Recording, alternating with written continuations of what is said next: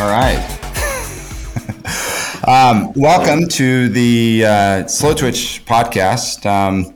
We are in Germany this week at Challenge Roth with Felix, the CEO and president of the race. Now, the first question that I have for Felix today is how is the proper way to pronounce Roth? There are many ways, actually. The Germans would say Roth. The Americans and English ones would say Roth. The Portuguese, the Brazilians would say Och. So many different ways, and we're going to understand it. Okay. All right. How are you this week? Nervous and excited. Okay. It takes us 15 months for those 15 hours of racing, and we'll go in and out of the office every day, and we don't really see a result. And now in race week, everything is coming together. The build-up has started. The flags are out. Athletes are coming. So for us, it's actually like Christmas and birthday all in 1 week. Ah, that's amazing. Now, you say 15 months, but there's 12 months in a year. Yeah. That means you start planning before it comes about. January, February, we start planning for the year after. For example, next year we have the European Soccer Cup. So LED screens, tents, portaloos, barriers, all is going to be very tight. So we have to pre-order those. Yeah. Then we speak with Ironman Germany about dates. Where are we going? Where are they going? So that we don't have any clashes. Then we speak with the federation. We speak with the TV stations, and then we fix the date. And from there on, we are starting the planning. Okay. So you just said something very interesting there. You do work directly with races around here to make sure that you're not on top of each other from a date perspective. Absolutely. It's always bad for the community because the community gets split, the expo participants get split, media gets split, and it's just, not good for the sport. Yeah. Maybe Ironman and the PTO can start doing that together next year. Yeah. Well, thank you so much for taking the time to meet with us. I know that it's an extremely busy week for you. And so for you to take out a moment of your day, we appreciate it. And so does our community. I wanted to start off the podcast with just a little bit about the history of the race, and having you talk about when the race started, who started the race, and where it's evolved over the last 30 years almost. So next year it's going to be 40. Yeah. It's crazy. Yeah. 1984 is, I believe, when it started. It actually started earlier. It started 1982. 1982 was the year when the best friend of my father, Detlef Kühnel, went to Hawaii. He was the first German to do Kona. Oh, wow. And he came back in 83 and did it again. And then he just said, okay, this is so crazy. Let's do it here in Franconia. And so the athletics club and him organized the first ever triathlon. It was an Olympic distance in 84. So that's our roots. And then it went very quickly from the Franconian Championship to Bavarian Championship, German Championship, European Championship. And then Detlef was speaking with Valerie Silk, and Roth got the first Ironman in Europe. This was also why it wasn't called Ironman Roth, but Ironman Europe, because it was the single one. Yeah. When it started out in 1984, it was a shorter distance, correct? Yeah. What were those distance that it used to be? The Olympic distance. Okay. The actual Olympic distance. We hosted it here in Roth already. We moved from time to time from a sporting club onto an open road in Roth. And then finally we came here to the so-called Festplatz. It's the festival area where the big beer fest and stuff like this happen. And to continue the story, my dad was always the announcer of the event and did the marketing for the event, and my mom always did the PR work for the event. And so they got involved from the beginning on. I was 4 when the first triathlon started. I had a volunteer shirt, size S, that went below my knees, sending out sponges.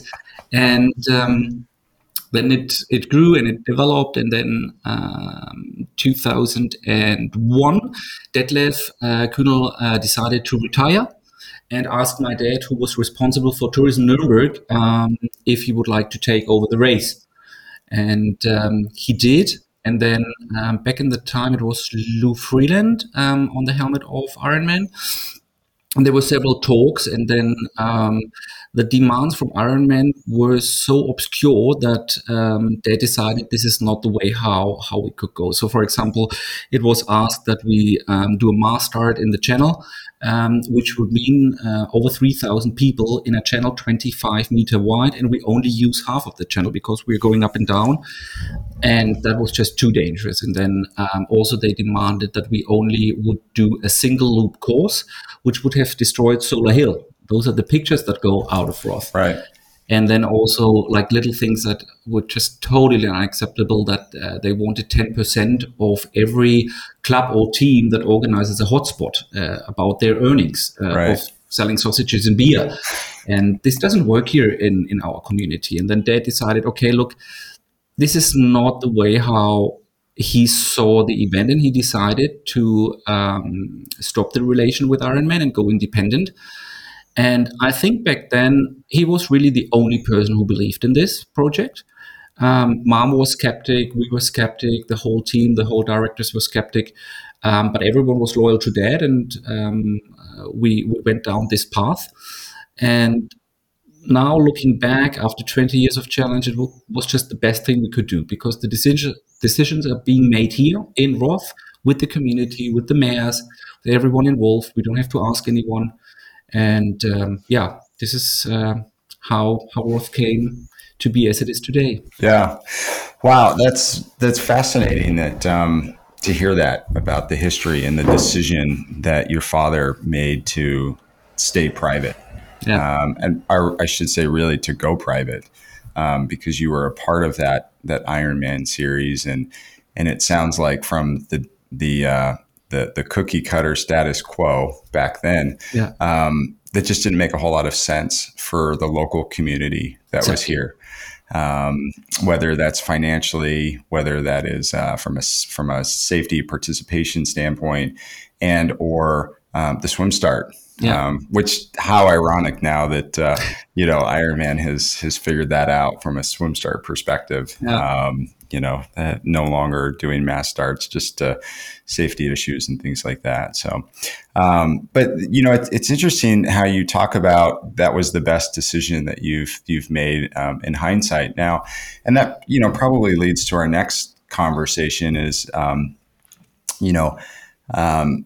where are we at in 2023 with your numbers? Because you're completely sold out.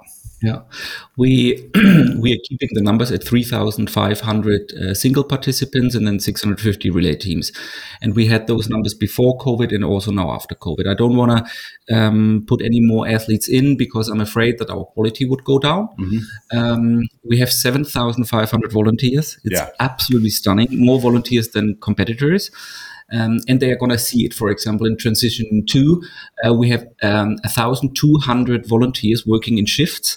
And you'll stop there. The bike is being taken away. You're being handed over your bag. We have personnel in the tent who is going to change you.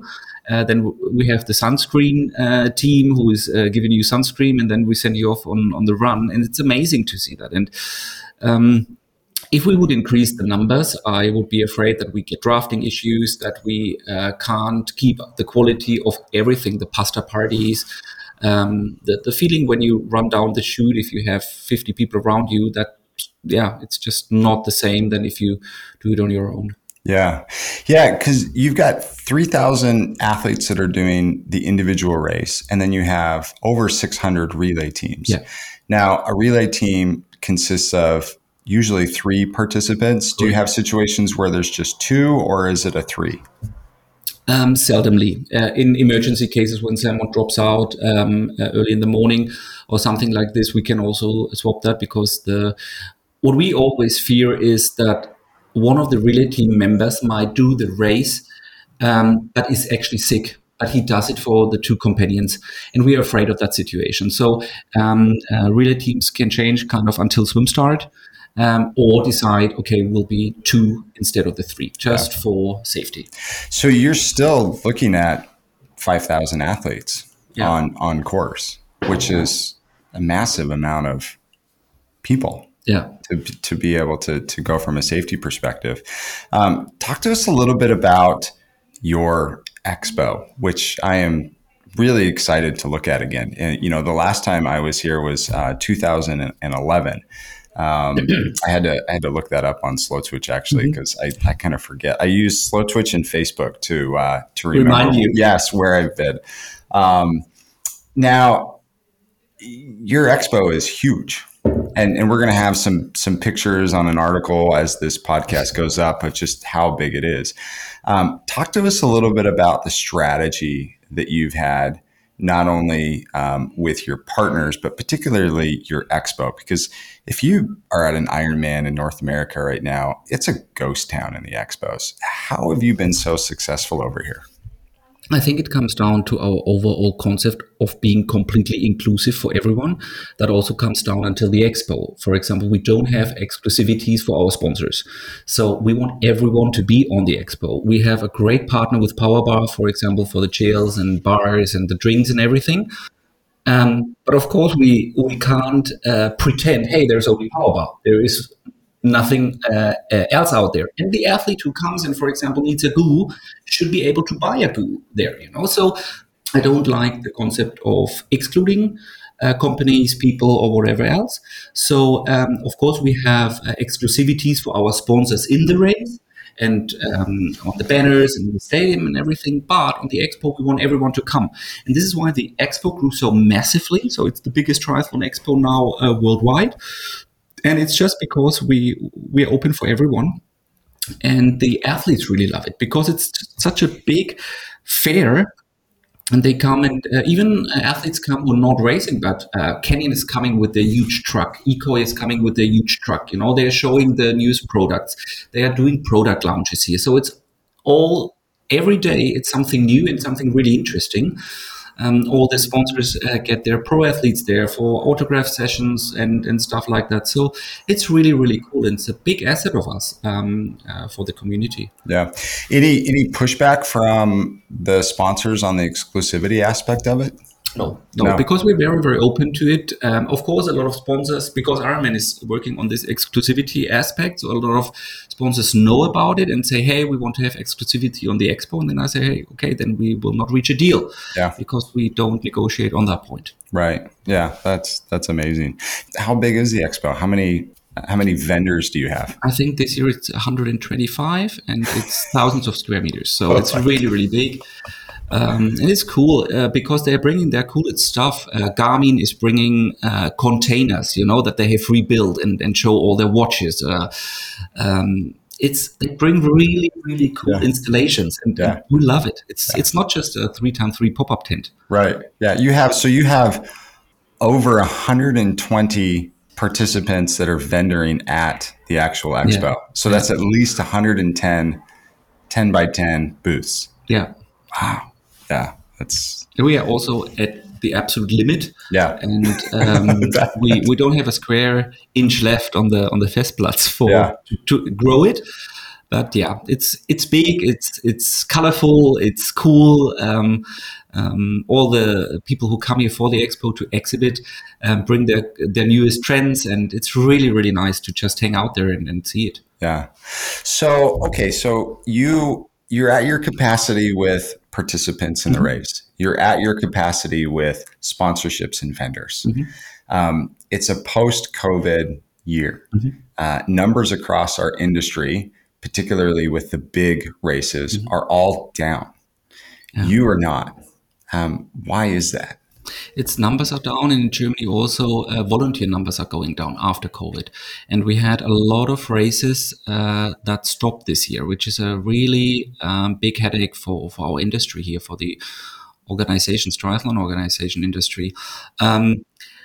We didn't have that problem on the volunteer side as well. But I think because Roth has always delivered in the last years, and people can really trust on us. If it was on COVID, we announced that we cannot do the race. Athletes will get their money back. Point, end of the game. Next week they had their money. We were always building on trust, and we always, I always want my organization to behave as I'm the most critical customer. And if it's good for me, then it's normally good for everyone, you know. Yeah. And this is our philosophy behind it. And I think because we have built the trust over the years, the people know exactly, okay, it costs a lot of money, yes, but this was a lifetime experience. You know, we get so many emails saying, "Hey, this is in the top 10 of my life after the birth of my child and my marriage comes my finish here in Roth," and it's meaningful. And it also means for us, athletes are giving us a lot of money a year in advance and trust in us that 1 year later we will deliver an amazing experience for them, and it puts pressure on us, you know. And I like the pressure. And our goal is always not to fulfill what they expected, but to exceed. And I think we have done really well in the last years. And I think if you're in the industry and always make your customer happy, then you will be always there. Yeah. How many people do you employ? Full-time staff 10 plus 2 freelancers.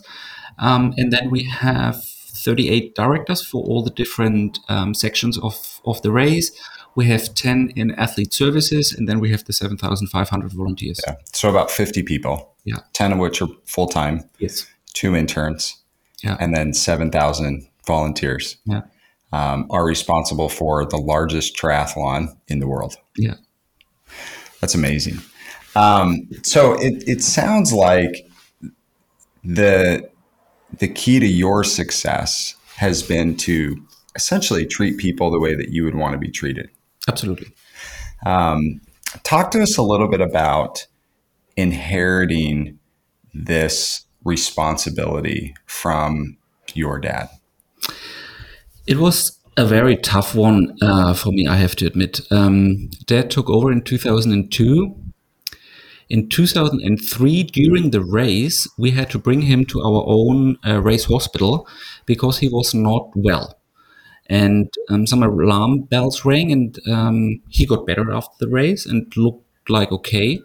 And every morning before the office, he went for a run, and he got slower and slower, and he couldn't breathe as he was able to breathe before. And then after a long time, we found out that he had a very, very seldom lung disease that made the lung to stop absorb oxygen. And there is no cure, there is no medication, there is nothing against it, and it means you're dying. And we were very, very lucky. 2005, we got a double-side lung transplantation in Munich. And a year before that, he was on the waiting list for the transplantation. And I had to jump in. I was at uni. I had the midterm in uni. And it was like, okay, Felix, either you leave uni and help out in the office, or we have to close the whole thing down. Because Herbie was on intensive care units for nearly a year before the transplantation. And then I jumped in. Inscribed myself at a private university. So I worked Monday to Friday afternoon until Sunday evening. I went to uni, and then Monday work again. So it was really tough 2 years, especially with the family situation as well on the health aspect of my dad. And early January 2005, we got the transplantation, and he survived the transplantation nearly 2 years. But he couldn't work anymore as he used to. So he was always the visionary. He was feeding us with new ideas. The sub-9 club, the sub-10 club, everything is still out of his brain. You know, it's his brainchild. To open up after the Ironman time, to not only have a race on Sunday, but have a fun run, have a kids run, have a challenge women fun run 5K, have a junior challenge, have a race on Friday night for companies and everybody, music concerts on the market square. This is all out of his feather. So, and we still continue it because he always called it the International Triathlon Festival, and we wanted to get away from this one day of racing, but we wanted to be more inclusive and also offer something to the family members who travel with the athlete. And he then died in 2007. It was a really crazy year because the athletes produced black bands for the upper arm saying, "Thank you, Herbie." And it poured the whole day. It was the only rain day we had after his death. And interestingly enough, Yvonne van Vlerken did a world record on this day, and she came in with the black band, and we all Yeah. cried. Makes me still emotional. And yeah, it was then up on me to kind of preserve his legacy and continue his legacy. And I was under the firm belief I have to do what he would have done, which only years after and two burnouts later, I found out, well, no, I should bring in my handwriting. I should bring in my ideas, you know. And only when I realized that, the race again really grew. And yeah, we did new things, and I could, yeah, I could just try new stuff. Yeah. And it was really a freeing moment, you know. And still, I absolutely firmly believe that it's all in his will, you know. He wanted me to do that, you Yeah. know. And a lot of things came together because back then we realized sponsors would not pay premiums to pro athletes if they race in Roth, because Roth was a single standing event in a sea of Ironman races. And the pro athletes came to us and said, "Hey, we would really love to race with you, but we are not getting any bonuses." And then I said, "Okay, if you're not getting any bonuses, we have to form our own series worldwide. Only then we are credible." And so I began to form Challenge Family and grow Challenge Family. And I did this for many years. And that was also the time when I went into, yeah, to burnouts, because I was traveling every week. I was on different continents every week because I wanted to see the races myself. I wanted the Roth quality to be in those races because I was standing for that with my name. And it was just too much. And then also yeah, in hindsight, I would even talk of a war when Ironman then bought the organizers and took away the races. And every time it was a huge hit for me, you know. And then I saw, okay, it really wears me out.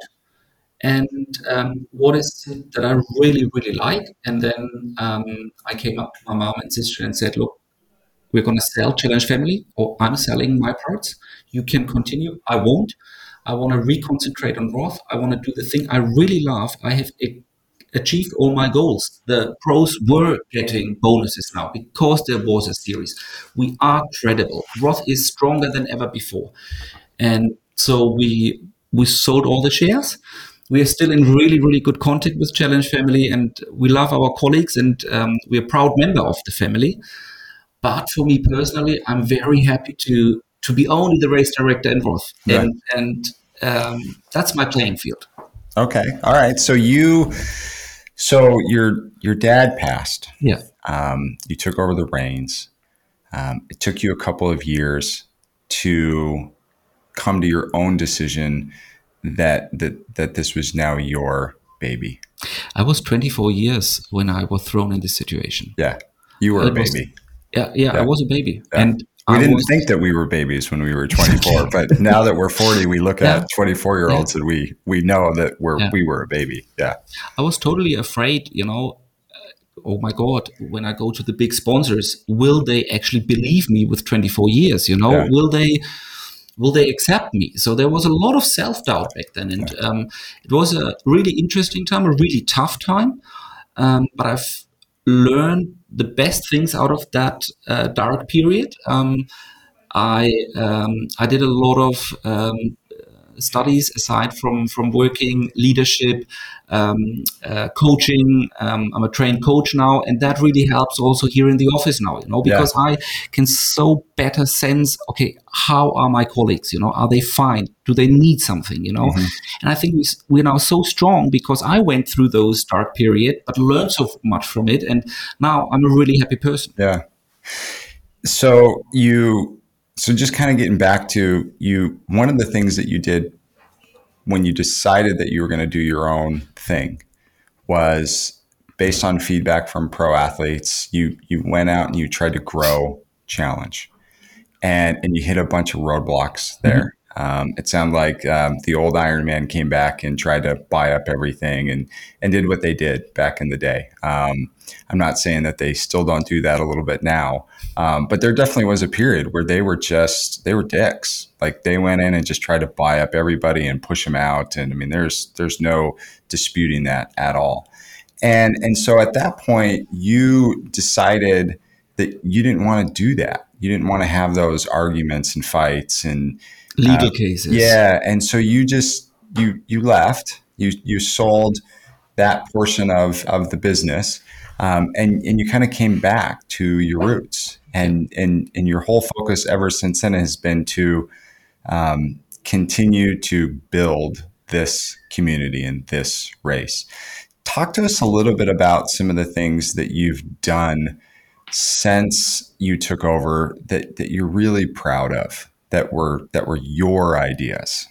One of the things I'm most proud of, I just talked about, was when I got a coach and I so much better understand all the different things hanging together. During the year, I'm on most of the evenings, I'm out meeting volunteers, meeting officials, meeting with all the fire brigades here that we need to close our roads, with the police and everything. So I'm so well connected that if there is a little fire somewhere in the county about challenge, I'll know about it on the next day and I can extinguish it. So there is no bushfire coming from it, and it is not easy. We are closing down a whole county,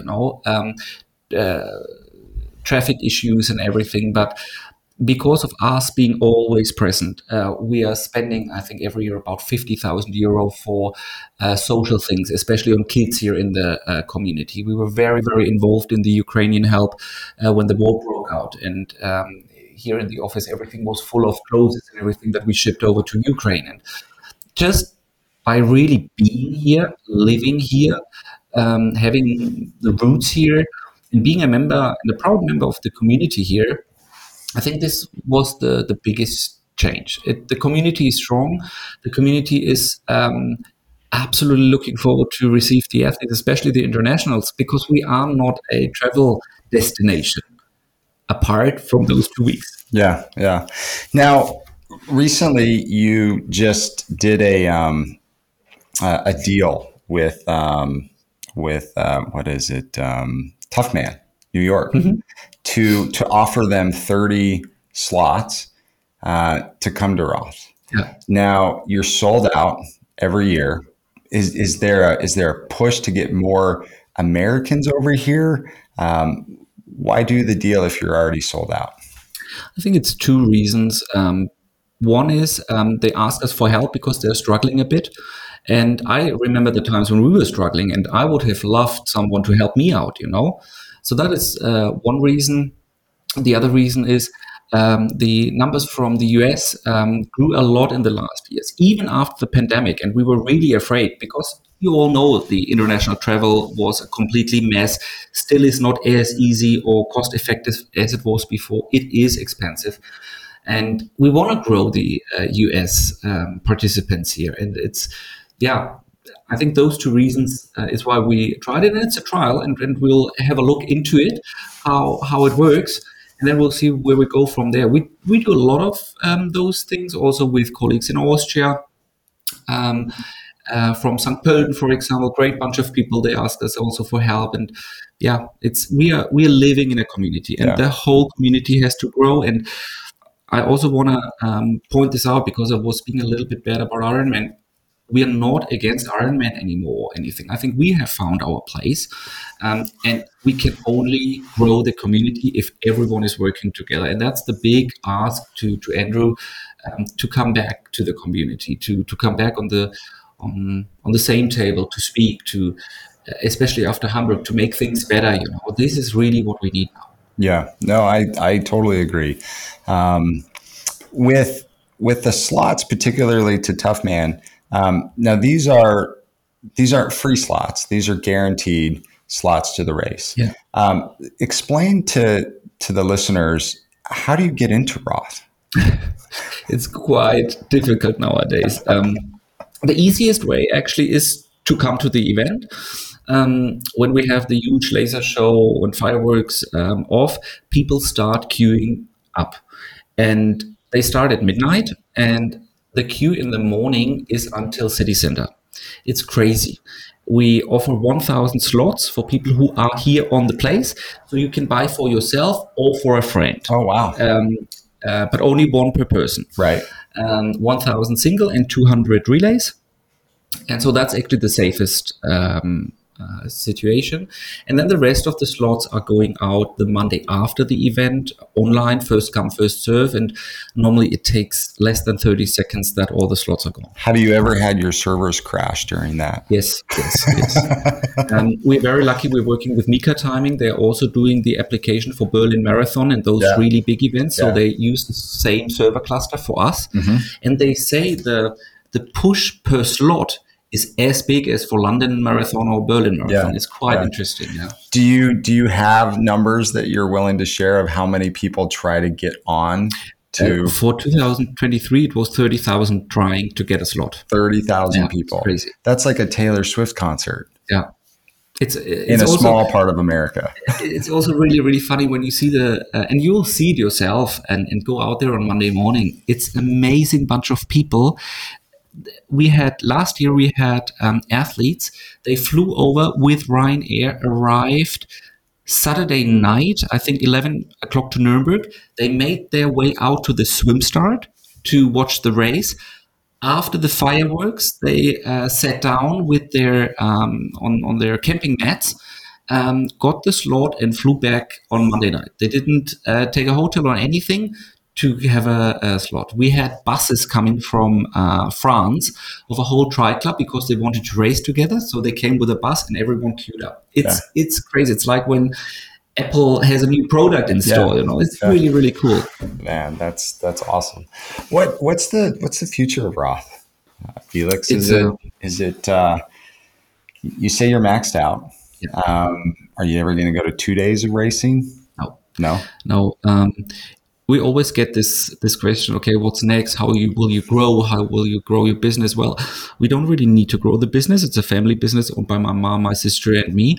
And our biggest wish is that the two boys from my sister will take over at some stage. They're already playing triathlon in the garden. And yes. They're the biggest fans of... My homestay was talking about that this morning over breakfast, how they're walking around and they want to see the finish line and how she's a fan of you. Oh my gosh, she's borderline stalkerish. She goes where you go all the time. She loves you so much. And we have more than 1,000 homestay families for our international guests, and it's so amazing. Yes. Oh, it's the best. It's funny. I was talking to Belinda Granger earlier in the hallway. One of the reasons why I love coming to Europe is because the food is so much better over here. And but the homestay this morning, because I'm American, and she asked me what I normally eat for breakfast, and I said I usually just grab some toast or something. So she went to the store and she bought me American classic bread.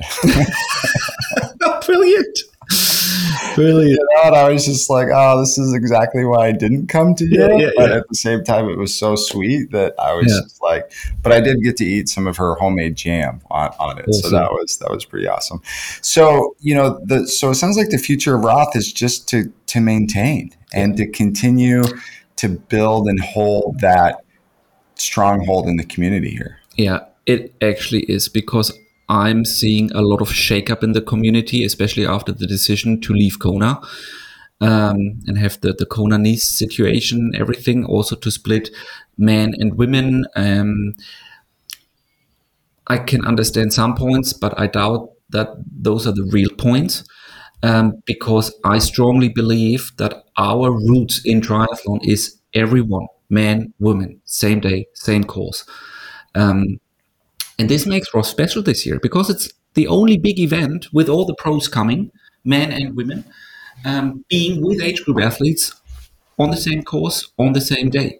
And of course, we want to give the women a fair chance. And we do it by having 3 TV cameras on the men's pros and 3 on the women. And we talk to the production companies and we want same air times, for women and men. And I think we can do a lot for equality. And we have a lot of meetings with pro athletes before the event. A lot of different things have been developed out of that. Laura Siddle is one of the big voices on those committees over the last 10 years already, And of course, it's about equality and fairness and everything. But I think Roth shows that it is possible. And what would happen if I say, okay, for example, let's race on the Saturday and the Sunday. Let's do the relays on the Saturday, the single participants on the Sunday. I would ask my volunteers, 7,500, to work for 2 days. Yeah. I would close down the county for 2 days. We saw what happened in Kona, and exactly the same would happen here. And I'm not willing to take any risk on the community. I'm not willing to take any risk on the volunteers. And as I said, we don't need to grow. What I want is to maintain the highest possible quality level there is in triathlon. Yeah. Yeah. It's, if anything, last year, Kona definitely, I think they taught everybody that 2 days of racing is just too much. Yeah. I couldn't even get through it. It was not alone the operations teams that were up, 48 hours and the volunteers. And, I got to go home at 10 o'clock and get, 3 or 4 hours of sleep before the next one. And it was insane.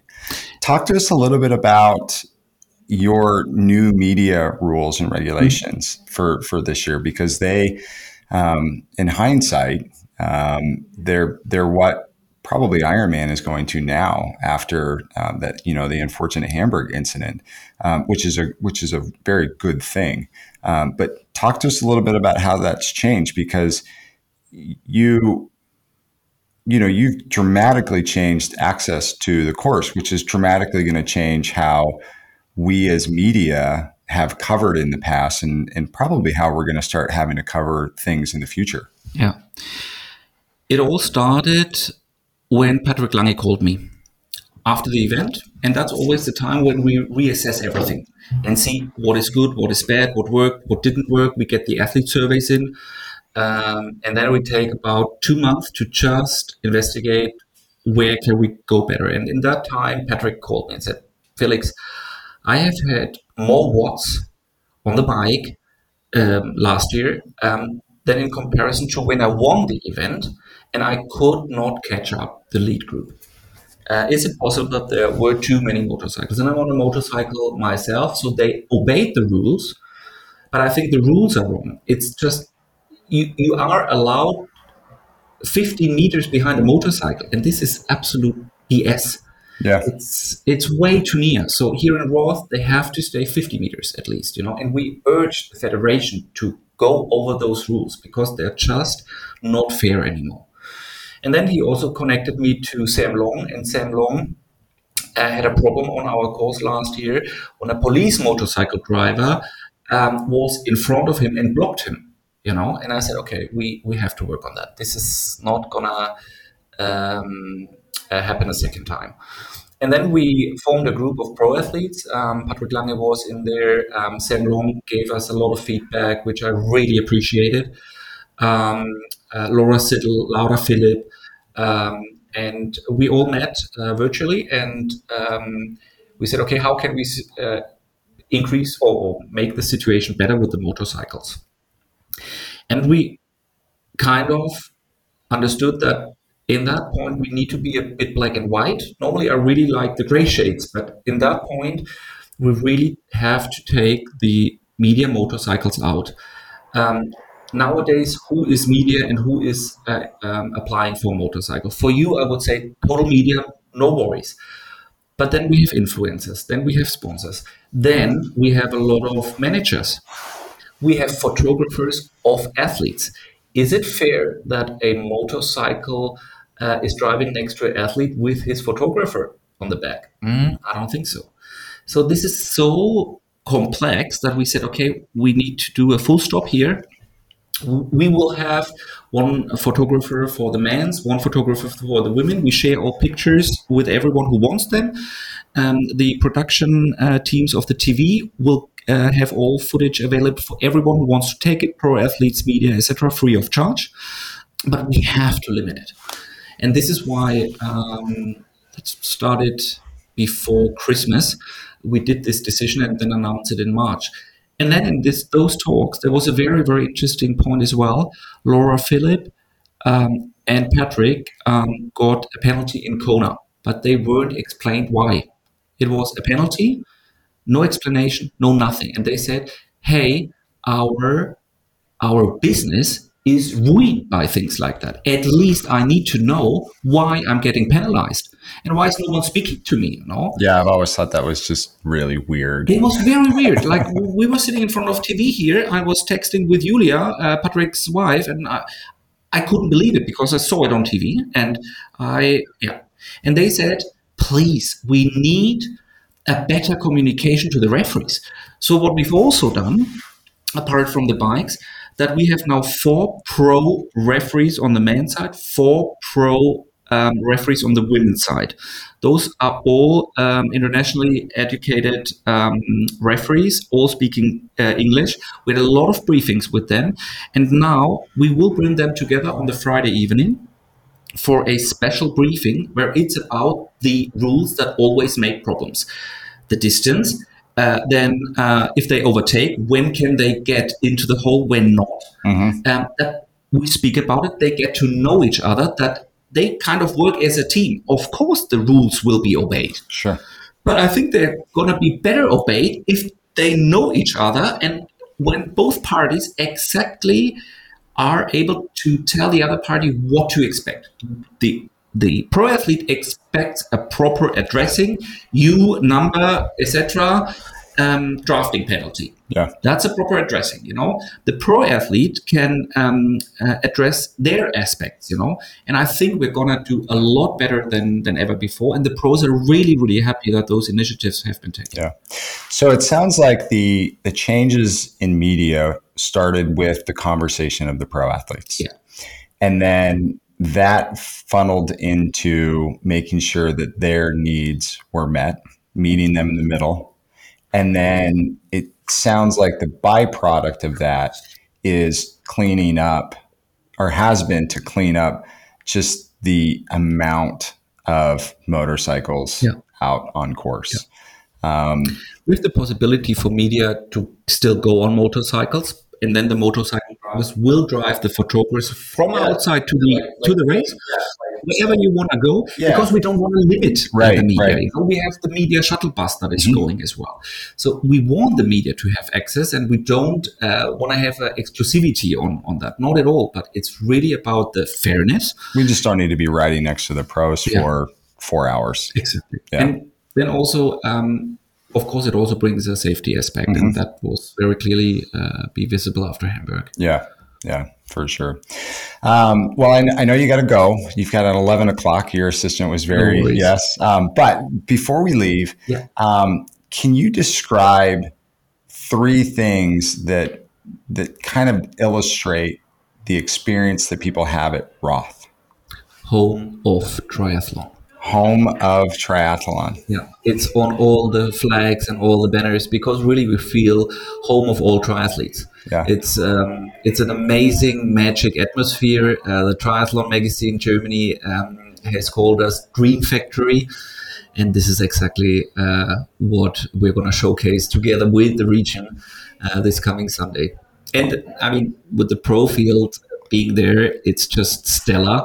Yesterday, we announced that Jan Frodeno will be host of the international stream. I saw that, yeah. So, everyone is coming together. Everyone is here. Chrissy Welling will be coming. I know. I can't wait. It's been 10 years since I've seen her. Yeah, she's totally excited. And, yes. Chrissy and Jan will both hand over medals to the age groupers. Then at 9 o'clock, all the other pros come back to hand over medals. And it's going to be such a massive celebration of the sport. It's going to be really cool. Oh, that's awesome. Well, Felix, we're so grateful to be here this week.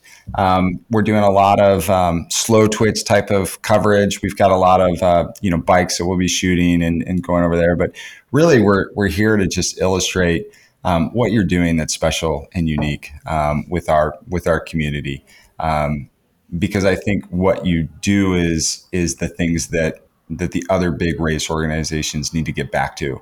I do believe that the Ironmans of the world used to do these things really, really well. And with growth, they got away from that. While I do think that the majority of their employees are really trying to get back to those cruise routes, which is what you have encouraged Andrew Messick to do. I still think they could do a better job, and I'm hoping that they'll be inspired a little bit. I wrote Andrew a 3 pages email after the Hamburg incident, because I felt the urge to tell him what was really going on here, especially in Europe and especially in Germany, just to also show him that mistakes that are being done by Ironman is not only harmful to Ironman, it's harmful to the whole community. It's harmful to all the races here. The Dresden disaster last year, when the race was being cancelled in the week of the event because there were no approvals. The horrible incident in Hamburg, and not so much talking about the motorcycle driver who was obviously not driving correctly, and that could have happened anywhere. Yeah, when you saw the pictures. This is not a fault of Ironman at all.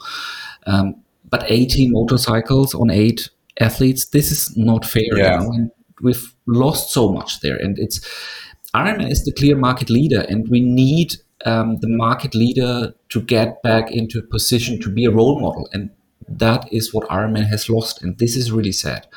And so it took me, I think, 4 hours to write him 3 pages. He replied very nicely. And he was also grateful that I was very, very honest in the email. He told me that the protocols are now being updated. I think it's not enough to update the protocols. And I really hope Ironman is getting back. And as I said before, that we all as a community sit together on the same table and look in our eyes and say, hey, how can we really improve the sport, grow the sport? And Ironman shouldn't be outside of that. No, I agree. We've got some follow-up meetings with them as well, just to see what they have done so far and what they're going to continue to do. I know that there's a lot of meetings going on over there, and it is very important to them. So hopefully it'll be more action than words. So, hopefully. But Felix, thanks again for being on the episode. If you're listening today, we appreciate it, and be looking on the homepage this week for a lot of articles here at Roth.